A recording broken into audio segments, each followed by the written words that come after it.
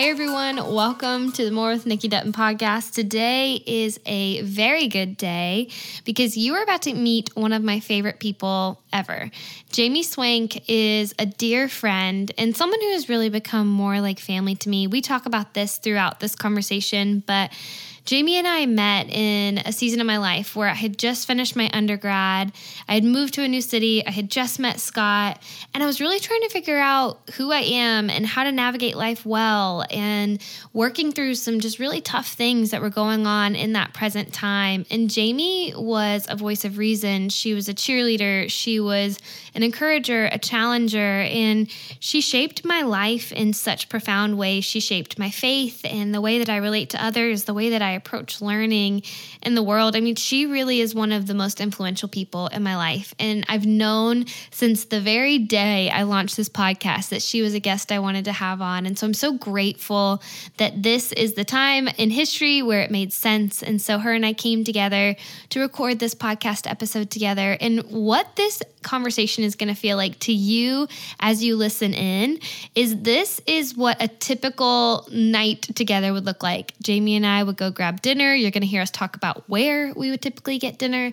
And we would just sit across from each other and just chat and talk about life and our thoughts and what we're wrestling with and what we're thinking and what we're learning. And that is exactly what this is. And so I'm so excited to invite you to pull up a chair, to grab your own plate and grab some chips and salsa and just sit with us and just talk about life. So here is my mentor, my friend, my family, Jamie Swank.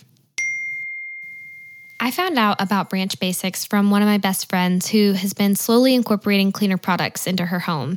Every time we would go over to Lindsay's for dinner, she would be cleaning up and I would ask her what smelled so fresh, what was she using, and she said that it was Branch Basics. And what I love about these products is that they're human safe, non-toxic, and free of fragrance and hormone disruptors and harmful preservatives. So they're even safe to use around Scout and Trooper or if you have kids in your home. And I love that because I can feel good about the products that we're using to clean our kitchen or that we're using around our home, that we're breathing in, that we're eating off of these surfaces or preparing food off of these surfaces. I know that it's not filled with harmful chemicals. Plus, the products are actually incredible. I went on a bit of a cleaning spree around our house this weekend, and I carried my little Branch Basics bottles around with me to every single room. We have the starter kit, which came with one concentrate and multiple refillable bottles for different uses. And the beauty is, once you run out, you have everything you need to refill your spray bottle, and you have a whole nother set to work with. It's perfect for spring cleaning, so visit branchbasics.com and use promo code Nikki Dutton for 15% off of all starter kits except the trial kit.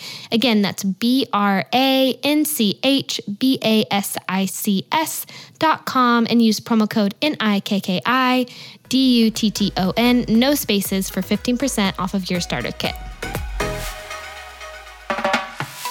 Okay, Jamie, you already know that I think you are the best, and I don't know that you would 100% agree, but it doesn't really matter. It doesn't matter. All right, fair enough. But I would love for you to introduce yourself to people who don't know you yet. You can just tell us who you are and what you do and just a little bit of what life looks like. Yeah. So my name's Jamie. I'm a proud Pittsburgher, as you know. Honestly, I feel like I'm a pretty simple human. And so these questions always throw me a little bit because I feel like I should have something profound. I am a college administrator and have been in that field for a large part of my career. And really isn't really where I expected to be, but it is where I have been placed and have been blessed to be. And so a lot of my work is in student affairs and really kind of discipleship through the vehicle of higher education. And so I really love working with young people. I love working with folks that are at kind of really crossroads in their life, whether with identity or faith or world issues, and just that kind of place where they're hitting a moment in adulthood where they really are looking for truth and authenticity. They're starting to peel back the layers of things, and I love that. I love getting to be on that journey with folks. Um, Outside of that, life's pretty simple. It's me, and I am blessed to share a home with one of my best friends, and just kind of that's an intentional decision so that as single people we can offer hospitality and um, be in community together and with others, which has just been incredibly rich. I think I'm a big proponent of singleness is not a season to get through, but is a gift in itself, um, and kind of just reimagining and modeling that for other people. Um, yeah, so I love to do lots of things. Love to travel. Love to read. Pretty much up for any adventure. Um, yeah, so I don't know if that answers the question, It but does. It does. And I can affirm all of those things. I mean, we'll talk about this in a bit, but I got to come spend a weekend with you guys recently. And I mean, we went to a magic show, we went to a yeah. movie, we made candles, we did it all in like 72 hours. So you do live a fun life. We like to have a good time. Yeah, we like to use our time. That's for sure. And you've got a dog that I adore as well, Sasha. She's our Who pride and joy. adores you back, and your husband. She's a big fan. So Yes, yes. Well, that's because we show her undying affection. that is true. We've won her love over. That is true. Yeah, she definitely y'all outrank me for sure. Well, and she said, or you mentioned this as well, that you're from Pittsburgh. So as much as you're comfortable or as much as you Yeah. want, just share a bit of your story. Life starts in Pittsburgh. You find yourself in higher education. Somewhere along the way, you decide, I think I'll become a lawyer. And you Yeah. give your life to the Lord. Yeah. So just share a little bit of your backstory. Yeah. Yeah. Born and raised about 40 minutes outside of Pittsburgh. But if you're from this region, you're a Pittsburgher. My dad's a coal miner. My parents got married right out of high school. I came shortly after. And, I think when you grow up in that type of culture, it's hard to explain to people unless they've lived it, like there's something to, working or growing up in a region that is heavily a mining and kind of mill, a very blue collar, very working class, a lot of pride, a lot of resilience, a lot of just, strength in kind of the DNA of the people around here. Um, and so I'm the first in my family to go to college. My parents were really hardworking and big proponents of, um, we didn't miss school. My dad would, open up the newspaper at the dining room table and we talk about current events, and so, I think they're particularly for both my parents, for sure. But I think my dad just like had this hunger to learn and understand the world. And I think, I can see where my brothers and I kind of absorb that. And so I was blessed to go to college, and I think especially as the first person in my family to go, you're figuring a lot of things out. You're getting oriented um, and while in college, just got connected into really working with the folks in student development, student affairs, and really was blessed by them. Had a PR job in New York City lined up, ready to go at a Catholic charity. And that was the dream, right? The dream was to go to New York City and get out of here. And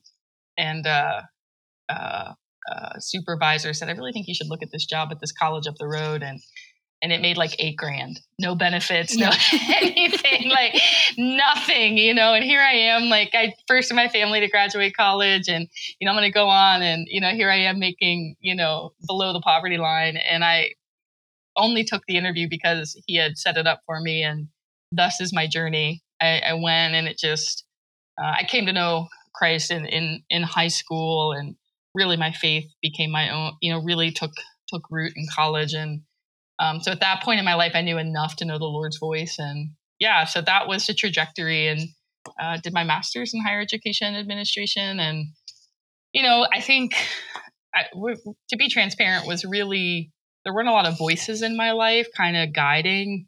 I think now can look back and think, man, I was really doing this kind of on my own. And kind of got to the end of grad school and my first job and said, is this it? Is this really the thing? And I think grad school had given me enough confidence. I didn't even know what a master's degree was. Like, in full disclosure, like somebody signed me up for the grad program. I didn't even know what it was. I had never heard of a master's degree. And so I think going through that, I thought, man, I thought about law school as a kid, like all your little papers you write in third and fourth grade, you draw your pictures. It was always a lawyer. And I said, oh man, I was going to take the LSAT. And, if I do well enough and I apply and I get in, I'll just think that's like the Lord. And that's probably not the best fleece. Partially because in hindsight, I can look back and say, my resume wasn't so bad, but in that moment, it felt so far out of reach. And and so I'm just like super grateful. I think law school, even though I don't practice and didn't really practice, substantively, I think law school was so formative. I think in teaching me how to think, how to write, it sharpens you in so many ways. And I think built my confidence in ways that I don't think I could have gotten in such a concentrated period of time, because it is in some ways merciless, right? Like it's sink or swim. And but it was so engaging, and I thought, oh man, I can keep up, because I think so much, of life sometimes, at least for me, has been, do I belong at the table, and is there a place for me at this table? And because I don't know anybody that sits at the table. And so, I'm grateful for that experience and what just feels like such a luxury.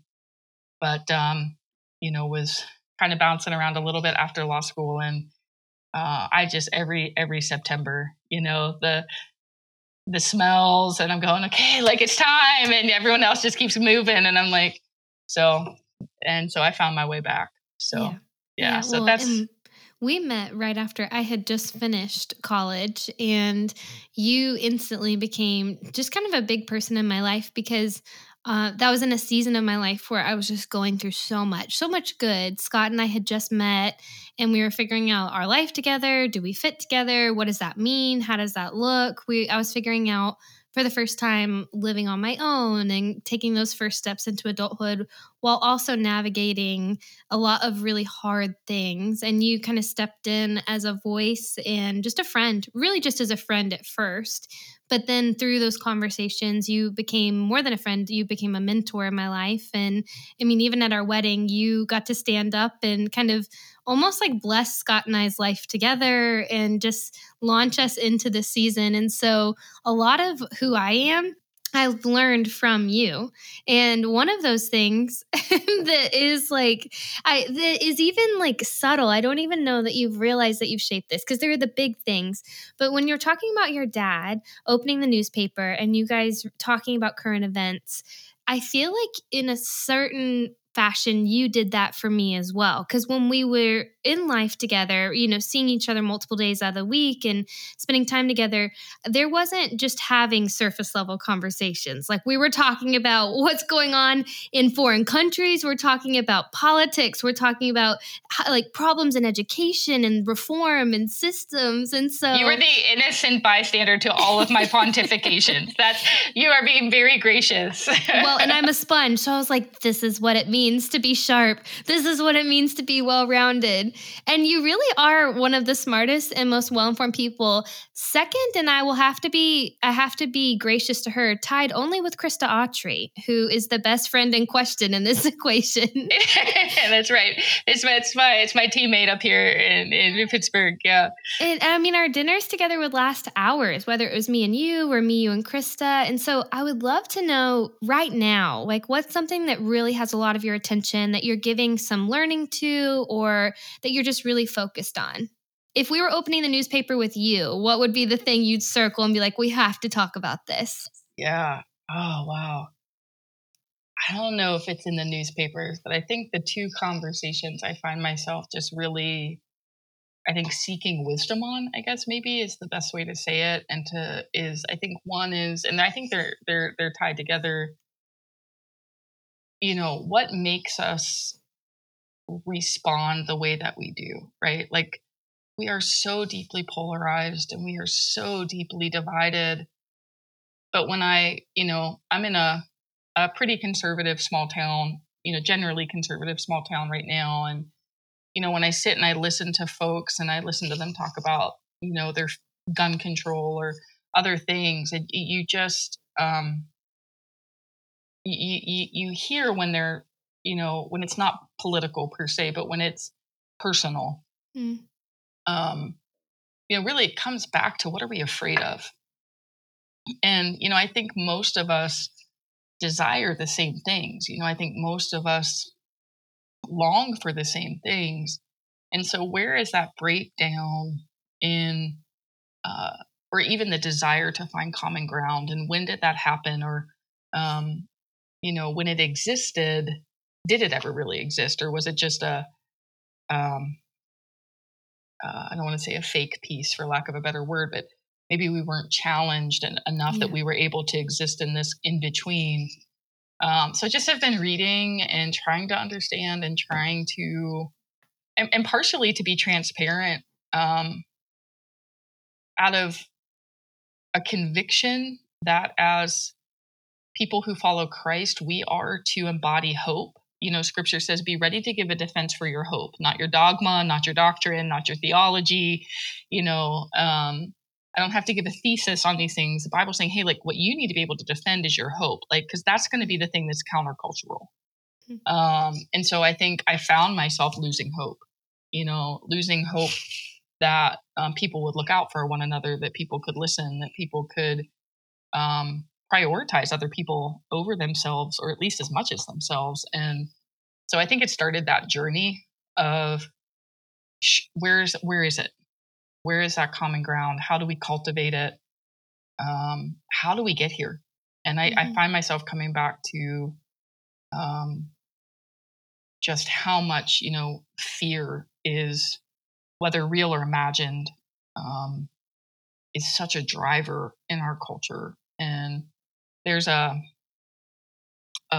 I'll misquote it, I'll butcher it, so I won't even try to quote it. But there's a Native American quote that essentially says, most of our fear only exists in the imagined, and um, that it's our imagination and what we think could or will happen that drives so much of our reality, ironically. And so yeah, so I've been thinking about that, and I think the kind of integrated with that, weirdly, kind of Native American themes have come up a lot in my reading and That's interesting. lately. That's something that's come up for me too.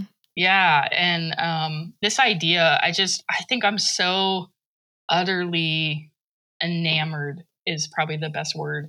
And I've always had just kind of fascination and respect for Native American culture, but lately I've just been enamored with the integration of Native peoples, how they saw everything as integrated and interrelated, and hey, our man's responsibility for the earth and how we treat the earth and how we engage it and how we engage each other and how we um, and I found a lot of nourishment, I guess, in that conversation. And so it's ironically so much so that a couple weekends ago I almost got in the car and drove. There's down in Washington D.C. A little while back they opened the Smithsonian opened the Indigenous yes, I've Peoples heard about Museum. this and I want to go. Yeah, I've been once, but it was right after they opened, and so everything wasn't fully probably as it is now. But that's how much it like just keeps coming up, and I just have there's just such richness and beauty in the way that they lived so integrated, and yeah. So those are probably the themes, I guess, for lack of a better word, of things that and part of it honestly is just to hold myself accountable, because I want to get angry and I want to get frustrated and I want to be polarized, and but I think as a believer in Christ, um, you know I polarization is not an option. Jesus didn't choose political camps, and so things like that, and wanting to make sure that I'm not doing the same. And so yeah. I So, think that feeds really well into my next question because I've seen you stand for truth, for what you believe in your own life, in the life of others, in my life. You've stood for truth in my life so many times. So I guess I'm just thinking, what encouragement would you give someone like me who can sometimes shy away from that? Because, like you said, there is such a clear picture of polarization. And so I think sometimes my personality type can be, well, then I'm just going to play the middle because I just don't want to upset anyone or I don't want to ostracize or cut off, one side or the other. So what advice would you give someone about how to stand well for what you believe in? But like you're saying, to think well about it, to think critically and to do it in a way of love. So being bold, but I think with love. mhm, mhm. That's a great question. I'm not sure I have a well thought out answer, but I think probably one of the things that comes to mind is something I think you do really, really well is um, this idea of like if you're not sure where to start in kind of, hey, there's all these things going on. Where do I start? How do I know what to stand for?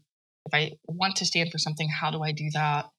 Um, I think a place for me that I think is a good um, and I want to use the word gentle, really, place to start is curiosity. Mm, As the older I get, the more I value curious people.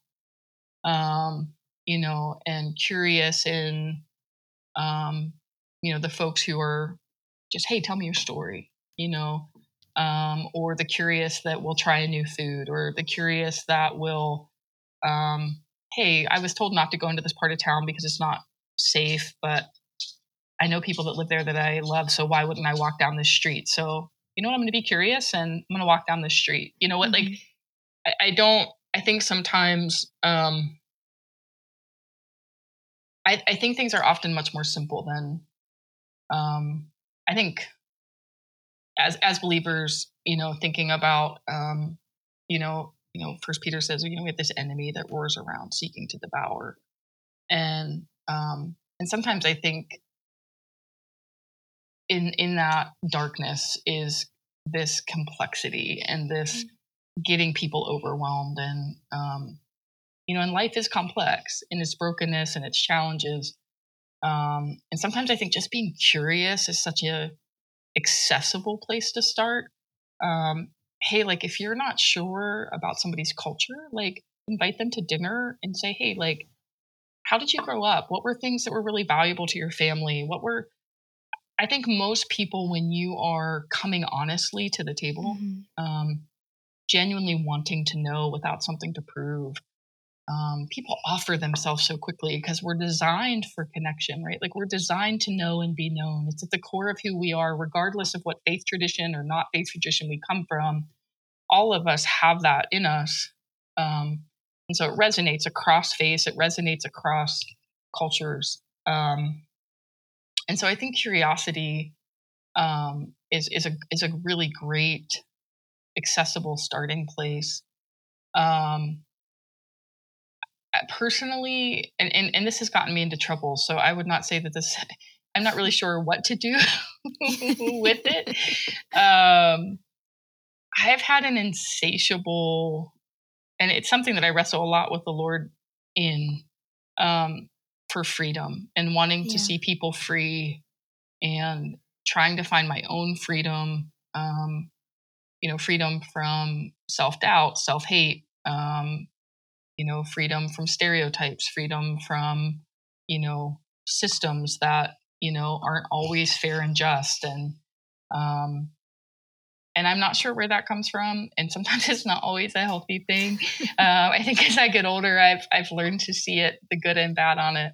Because I think when I was younger, it came out in an independent streak that wasn't Mm, always the most productive thing. But um, and honestly, I think, um, man, I think I hope this doesn't sound trite. I feel like it's going to sound trite. Um, there's something about suffering that produces something that nothing else but it can produce. And And I think walking through suffering, there are two outcomes. You get bitter, or you get better, right? Like you grow into something better. And I think the Holy Spirit's work is significant in that for us to get better, right? I think our natural inclination is to get bitter and frustrated and angry and jaded and cynical by the grace of God. But I think if we allow suffering to do its work in us, to face it, to engage it, to not deny it, I think it produces empathy. I think it produces compassion. I think it produces humility, like other things just can't. Like it gets somewhere that it's just different. Mm-hmm.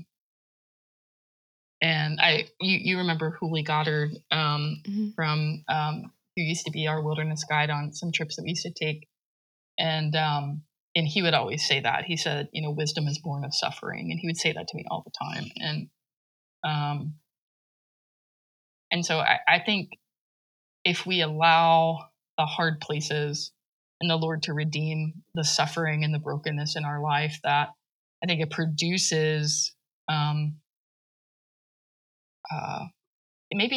maybe strips us of pride. Yeah. That I think often keeps us from advocating when it could be costly, or standing up for things that may be unpopular. And because ultimately there's a pride somewhere, right? And so I think I've had some probably a handful of significant moments in my life that I think just stripped that pride away. Mm-hmm. And by the grace of God, and that I think there's like, well, I already looked the fools. We're already out on this ledge. We might as well keep going. And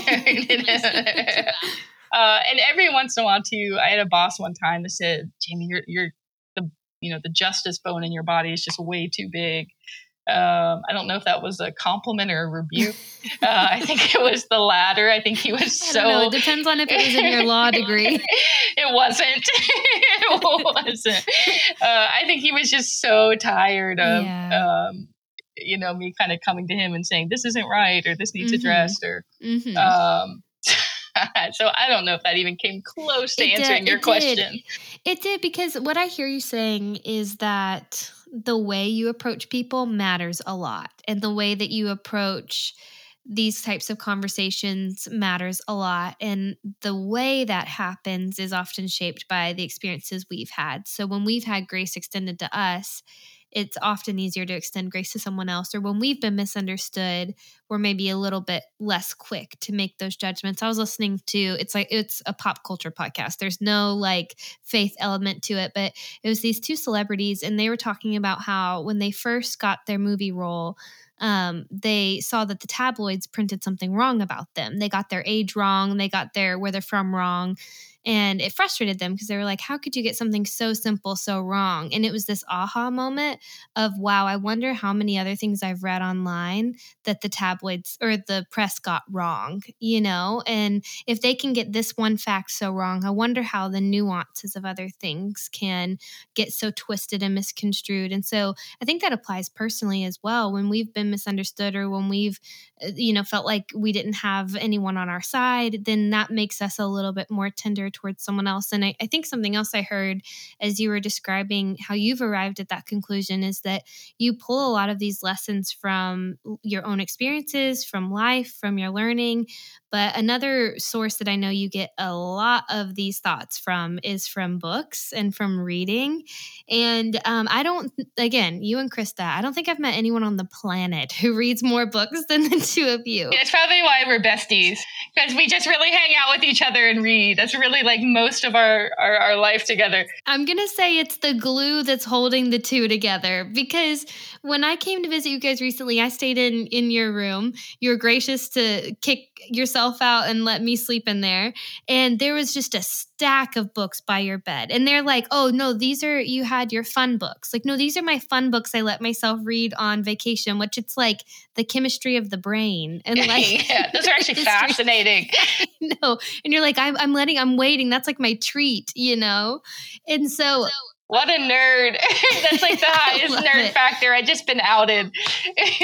But you also said to me, because we were talking years ago about how I feel like the Lord has put a call in my life to speak. And I never would have thought it would be a podcast, but to do things like this. And you said you will not have anything to talk about if you don't read. And I think about that a lot. And I've noticed that there are times where I'll try to get behind this microphone or stand on a stage, and I haven't been reading, I haven't been learning, I haven't been engaging. And it is so much harder. It's like trying to draw water from a dry well. Like, it's just so much more difficult versus when I'm reading, you can now people will be able to listen and tell. You can tell when I've been reading because I actually have something substantive to say. So I'd love to know, what are you reading right now? And what is a book that's changed your life? Yeah. Yeah. I think what the reading, I'll add this in there too, just what you said about hey, we won't have anything to say if we're not reading. I would say too, the other piece of that is, if you're in that place in life where you're having really rich conversation and learning from other people, I think it's the learning piece. Yeah. And how the Lord just kind of pulls from that overflow. And I think that relationship between us and the world and others, whether through books or people. So, there's just, I think the Lord delights in community way more than in that connection between us, whether through an author in a book or in person, way more than we even understand, which makes sense with the Trinity, right?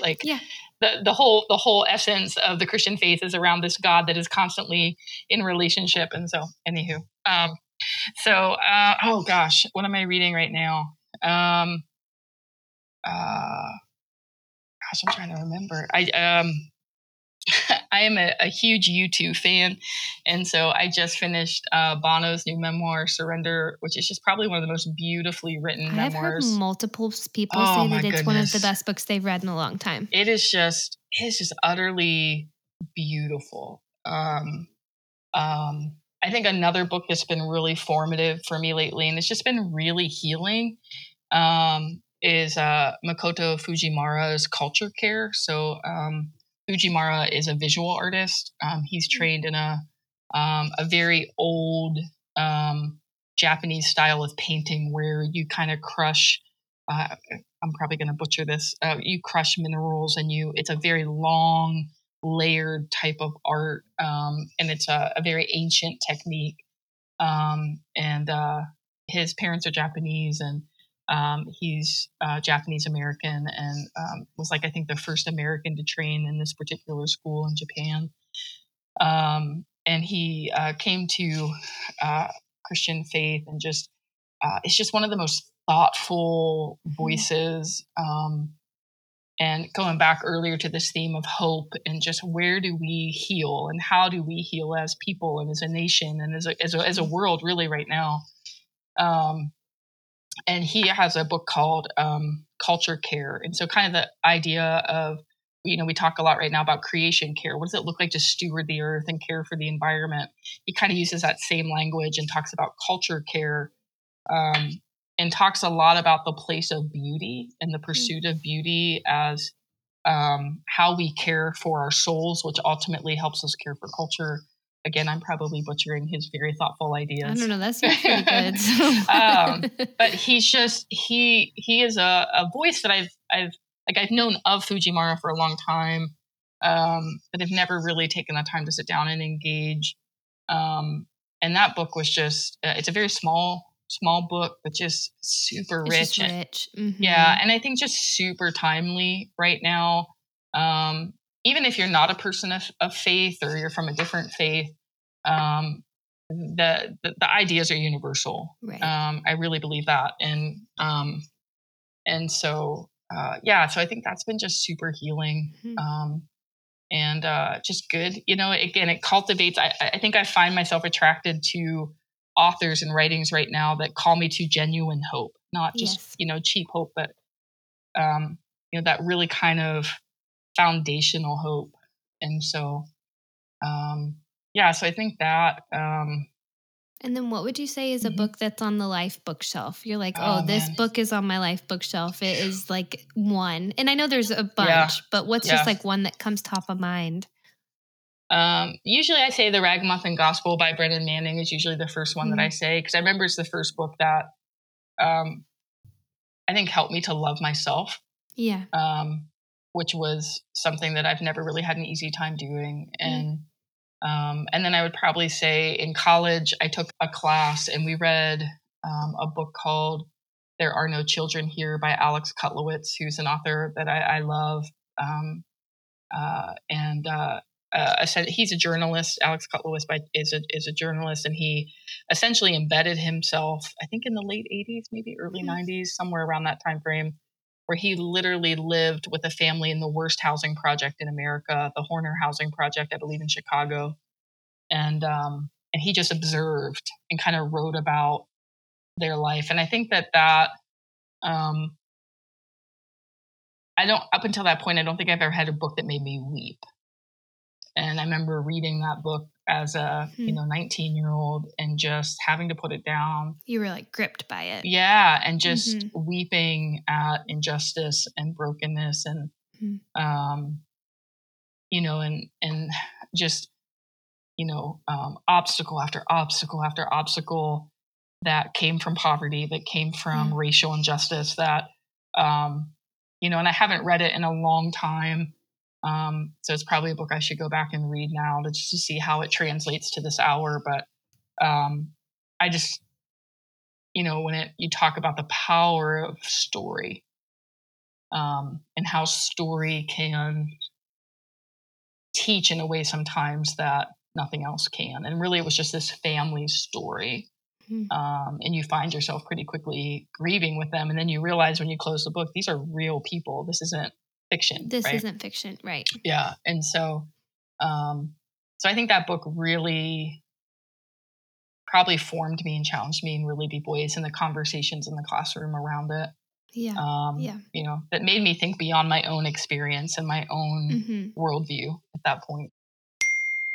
Over the last few months, this podcast has been sponsored by Olive and June. And let me tell you, incorporating Olive and June into my weekly routine has been a game changer. I just feel so much better when I have my nails looking good. I'm ready for coffee meetings. I'm ready for in-person meetings. I'm ready for when my hands are just waving around on a podcast or a Zoom. It just helps me feel a little bit more put together, whether it's for me or just wanting to look presentable, like I said, in these meetings that I'm having throughout the week. Olive and June has everything that you need for a salon quality manicure in one box. You can customize it with your choice of 6 polishes, so pick the colors that you want. And this polish doesn't chip and lasts 7 days or more and breaks down to be just about $2 a manicure. And this has been a game changer for me because I have been trying to save a little bit of money, and not having to drop major bucks in the salon every time when I want to get my nails done has been amazing. Plus, my nails are in just such better health because I'm not getting the gels and acrylics put on them. Olive and June is incredible for so many reasons, but they help you feel and look your best. So don't waste any time. Visit oliveandjune.com/Nick Dutton for 20% off of your first manicure system. That's oliveandjune.com/NIKKDUTTON for 20% off of your first manicure system. I mean, that kind of plays into, I think, the next question I was going to ask you, because I was thinking about the way that you interact with others. And I have been one of the others that you've interacted with. I mean, the amount of ministry that has happened in my life over a table with chips and salsa and a couple Cokes. Yeah. Chips and salsa, power food. Right. We would sit opposite each other with some chips, some salsa, and some sodas. And I mean, we would like just Chili's. What? Oh, I love Chili's, and people hate on Chili's. Chili's is legit. People need to learn. We hit up TGI Fridays. Like, it didn't have to be fancy. We could ball on a budget, and we had a wonderful time. And I mean, I remember so vividly, there was one conversation, like I said, you and I, our lives really came together in one of my hardest seasons. And that was God's gift to me. I believe that. And as we were sitting across from each other at the table, I remember I was really wrestling with like my view of myself. And some of it had come from narratives that I had believed since I was very, very little. And what it came down to is I was really battling this idea that I am just at my core a selfish human being, that like no matter what I do, no matter how I try to be, like that I will always default to selfishness. And that had come from a lot of different places. And I remember you had looked at me and you said, you are not selfish. And it's so simple, but it cut like away some of that junk that was on my heart. And I think about that a lot. And sometimes when I'm starting to head back down that path, I have your voice in my head to say, there's at least one other person on this planet who does not think that that is my default, that does not think that that is my descriptor. And I think you've definitely done it through reading, but where did you learn or how did you or who did you learn from to love others fiercely? And I think my bigger question after that is also, what invitation would you offer people listening to love the people around them fiercely and to love them as well as they can? Yeah. I think what's so ironic is I think in that season of life, you were serving so hard. Like, I mean, I think you and Scott were at Highlands at that point. And I mean, I don't think I had seen people serve individually and corporately like you and Scott were doing in that season. Both of you are that individually. And then together it was just kind of like this power team. You know, there was like never a weekend where y'all weren't loading somebody's truck who was moving or, like that's Scott's gift to the world is to me. He's moving someone this week. That is what he offers people. But I mean, just, even the way that y'all met was, Scott running out to put a fire out in somebody's car, and see, if y'all haven't told that story, you need to tell it. Oh, no, we've told it. I'll probably have him back. I make him come on the podcast at least once a year, and he like begrudgingly does it. So we always like refresh the story. So for sure. But I think that's the irony, right? Like the irony is that here is this truth that just felt so obvious probably to everybody that loved you, but was something that was just so ground into your DNA so that you couldn't believe it, even though it was like the biggest truth of your life, I think, not the, but one of, in that season. And, man, oh gosh. I remember talk about selfish, my journey's been a pretty rocky one. And, there's a great song by an artist named Mindy Smith called Fighting for It All. And she's kind of a folky Americana sound to her. She's great. And it's an old song. And, she has this, I wish I could remember it, this line in the song that essentially it talks about, hey, I'm not smart, I'm not pretty, but, she says it very cleverly. I'm not doing it justice, but essentially that, I'm not very pretty. I'm average smart, but I have an uncanny, unwilling or unrelenting need to survive or something. It's like one of my favorite songs in the world. And I can't remember it right now. I'm blanking, but, And so I think a lot of, kind of coming up was just survive, just, do the next thing, keep your head above water, keep fighting, and so I think it led to a place in my life of just brokenness and feeling really unseen and really alone. There haven't been a lot of those voices in my life. Really any consistency. There have been people that along the way that I've been able to glean from who have been wonderful, but there haven't really been consistent voices really to say, hey, you should think about this, or you should think about that. Right. Just haven't really been there. And I remember having a moment, gosh, I was probably in grad school. I was just angry. Oh gosh, anger was just this, and I was even maybe rage Do you think that was on the opposite side of that justice bone? Like, do you think that stems from the same place? I think it was more an anger from pain, and desire that I just couldn't. I never really belonged anywhere. Like I was the kid that was like president of my class, but ate lunch alone in high school. So it was always this paradox of, like being like other people would say, oh, you're in, but there was never this place of belonging and just feeling very lonely. And then when I became a Christian, I didn't really fit in this new world that I am in, and I never fit in the old world that I was part of. And through some just really painful things personally, I remember sitting, I don't even remember why, but I was back at my alma mater, and there was this like set of cement steps that came down from a parking lot. And I had been there with some friends from college, and I was in grad school at the time there. And so it might have been after a class or something. Honestly, I don't even remember, but I remember sitting, ironically, sitting on the steps smoking a cigarette.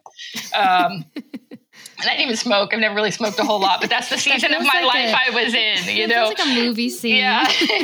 Like I was like I'm like, you know, back in the day when I went through a phase, I had like one pack of cigarettes. I think it took like 2 years to get through, you know? Yeah.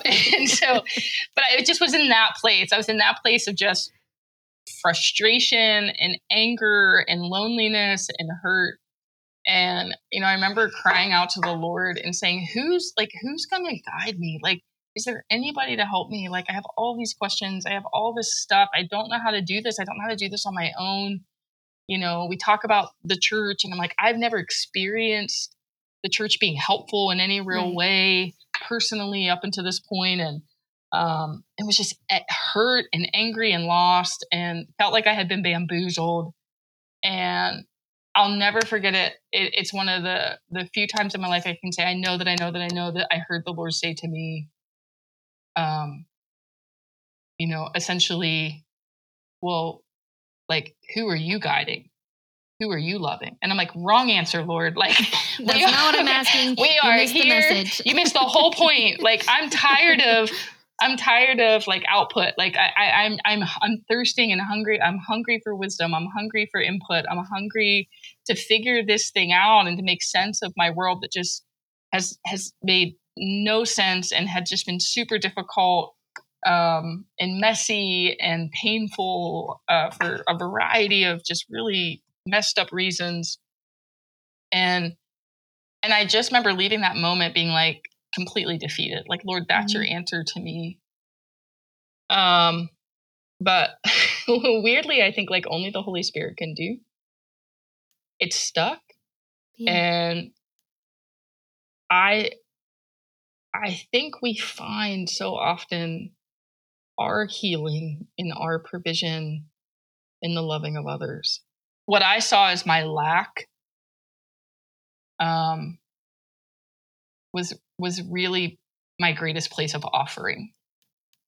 Maybe that's like the best way to say it. Like, yeah, that makes sense to me. This thing that I longed for and I hurt for, somebody to just speak the truth over my life, someone to tell me I wasn't a mistake, somebody to tell me that I wasn't a disease, that I was worth loving, that I was worth knowing, that I had a purpose for my life, that things weren't always going to be hard. Everything wasn't always going to be like this. And the things I just so deeply longed for, that there wasn't anybody there to say.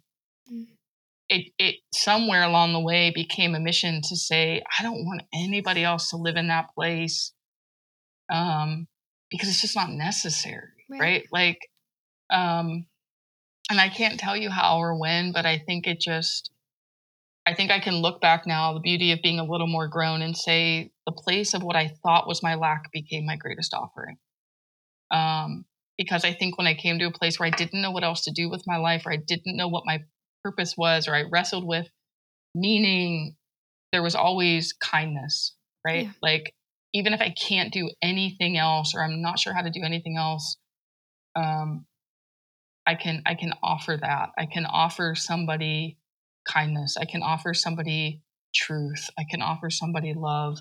I know it sounds so vanilla and basic, but it's not, but it just feels that way. I feel like I'm doing a really bad job of explaining that. No, that sounds right to me. And that, I think, answers the question how I would expect you to answer it, because I've seen that practically play out. So anyone who's been listening along on this podcast knows that the last year has been super unexpected for Scott and I. And to be honest, we've lived just an unexpected life together so far. It's like car fires. I want to say it's this year. And honestly, I think it's just this life. Like that's just the life that we've been living. How you guys found Scout, like everything is got a story. It's always an adventure. It's always an adventure. And it's good things. It's fun things. It's like we've been moving and we've gotten to be a part of things that I never could have dreamed we would be a part of. But then we've also faced very unexpected loss and grief. And this last year was a whole throw all of that into one big mixing pot. That's what it was. And, you know, I do talk pretty openly about it and I have a great group of friends and everything. You're in Pittsburgh, I'm in Georgia.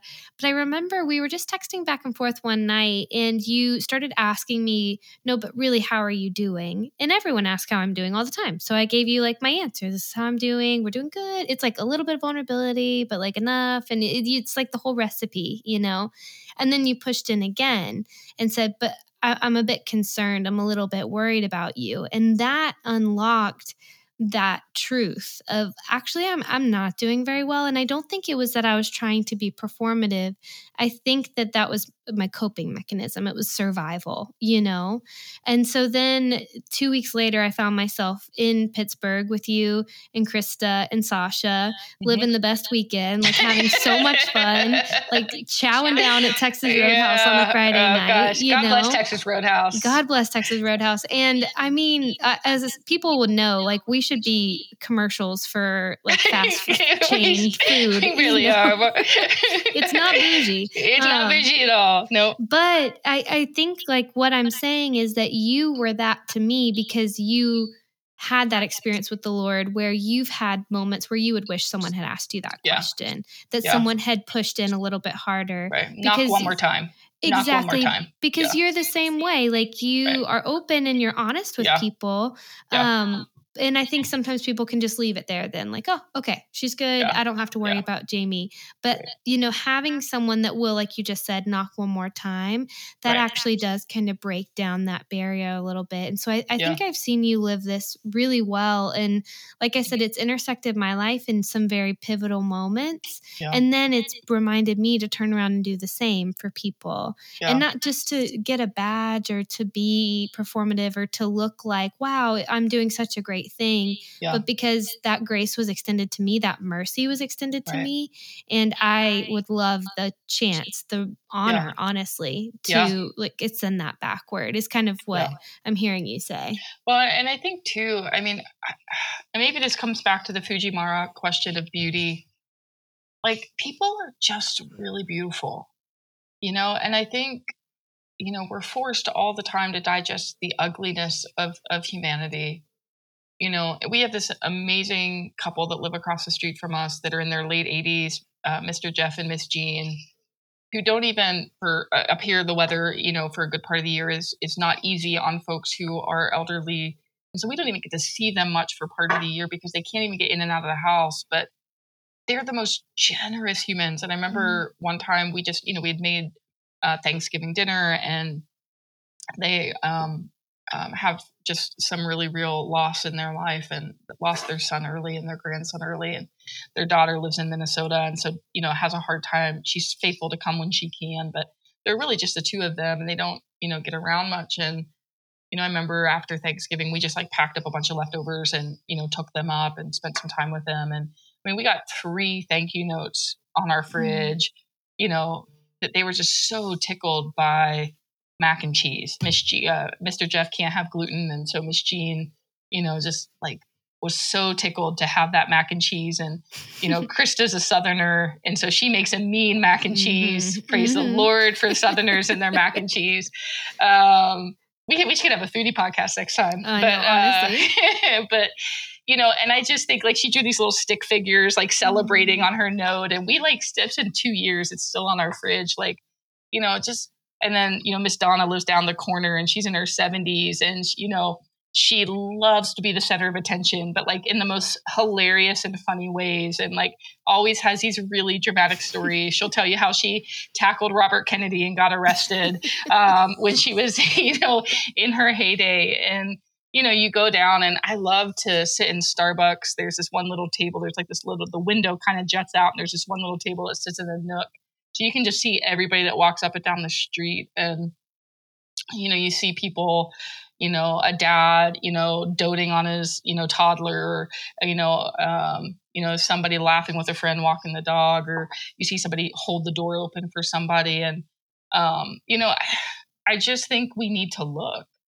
And I think people are worth loving. And, at the end of the day, everything else is going to fade away. And, and, it's each other that, it's the people that last. And, and I think I just, like, if we just would look more, right? Like, people are so beautiful. And I think most people are really struggling with the same things. It just manifests in really different ways. That kind of, it's a little trite, but like everybody's struggling with something, we don't know. And we don't. Like, we just don't. And so what does it look like? What does it look like to, there's a prayer. This is so arrogant. But I remember when I first came to know Christ, it's like, so I can't believe I'm about to admit this, but I used to pray every night that Jesus would let me love him better than anybody else, which is like such the, like, who's the greatest disciple conversation, right? I think I've prayed similar prayers. I'm like, I know you love everyone, but I am your favorite, right? Yeah. Like, I'm special. Yeah. Like, just please, Jesus, like, teach me to love you. Like, if I'm known, I remember praying, and I even have it in a journal somewhere, like, let me be known for loving you. Like, let that be the thing I'm known for. And I think the irony is that I think maybe, I don't know, maybe the Lord answered that prayer, and is answering. I should say is, because gosh knows I have a lot to learn. Hey, what you do for the least of these, right? And I think there's a prayer that actually have come back to recently in light of just all the stuff that we're navigating as a culture. Lord, help me to love the things you love and hate the things you hate. Mm-hmm. And it's a simple prayer. But we assume the things we love are the things God loves, and the things that we hate are the things he hates. And so I think I never want to presume that, whether it's a political stance or something in pop culture, or even myself. Like, I'm really bad at loving myself. And so, Lord, help me to love the things you love. And sometimes that's, I need you to help me love I need you to help me love me better, not selfishly, but just, I need to stop with this soundtrack in my brain. And so I think that prayer's been really helpful. Yeah. Like, are we seeking the Lord? Maybe he says, like, look, the greatest of all these things is love. Mm-hmm. How, like, are we running after that? Like, how do we run after that other than just by seeking him to teach us and to inject us, to infect us with what we can't do on our own? Yeah. So now you get me all wound up. I know. I could sit here all day. This is exactly, if we had chips and salsa, this is what I know. And there are a handful of guests every guest that's come on has been out of this world. But there are a handful that I've made promise on record that they will come back for a second time. So will you, Jamie Swank, come back for a second time and a third time and a fourth time? If there are chips and salsa. Okay. Done deal. Done. Because we did not even get to half of the things I wanted to talk about. But I do think that this was a very accurate representation of what a genuine conversation with us would look like, is just kind of talking about what the other person is finding important in life right now, and just kind of, wrestling through that together. So this is everything I hoped it would be and more. And I also want to say this on the record. I'm just so grateful for you. Scott and I are so grateful for you. You've been family to us, and you are family to us. And so I love you, and to get to actually introduce you to people that maybe haven't had the chance to know you is just a joy. So thank you. Thank you for being here. Well, hey, it works both ways. I mean, like, the Lord brought you all into my life when I literally knew nobody and had moved. It was just Sasha and I, and in this whole new place, which is the South, which was a foreign country in so many ways. And so you got you first, and then as Scott came into our lives, we're an anchor in a really stormy time of life. And so, yeah, right back at you. It works both ways. Yeah. Well, we love you. I love y'all. The folks heard it here. You're coming back again. Chips and salsa. You guys, I'm so glad and so grateful that you just got to meet Jamie. I hope that you just fell in love with her as much as I have. And like I said at the very end there, we have her on recording. We have her promise. She will have to come back because we could talk for multiple more hours. But like I said at the beginning of this episode, I hope that you felt like you were able to just pull up a chair, sit with us, and just talk about life together. So until next time.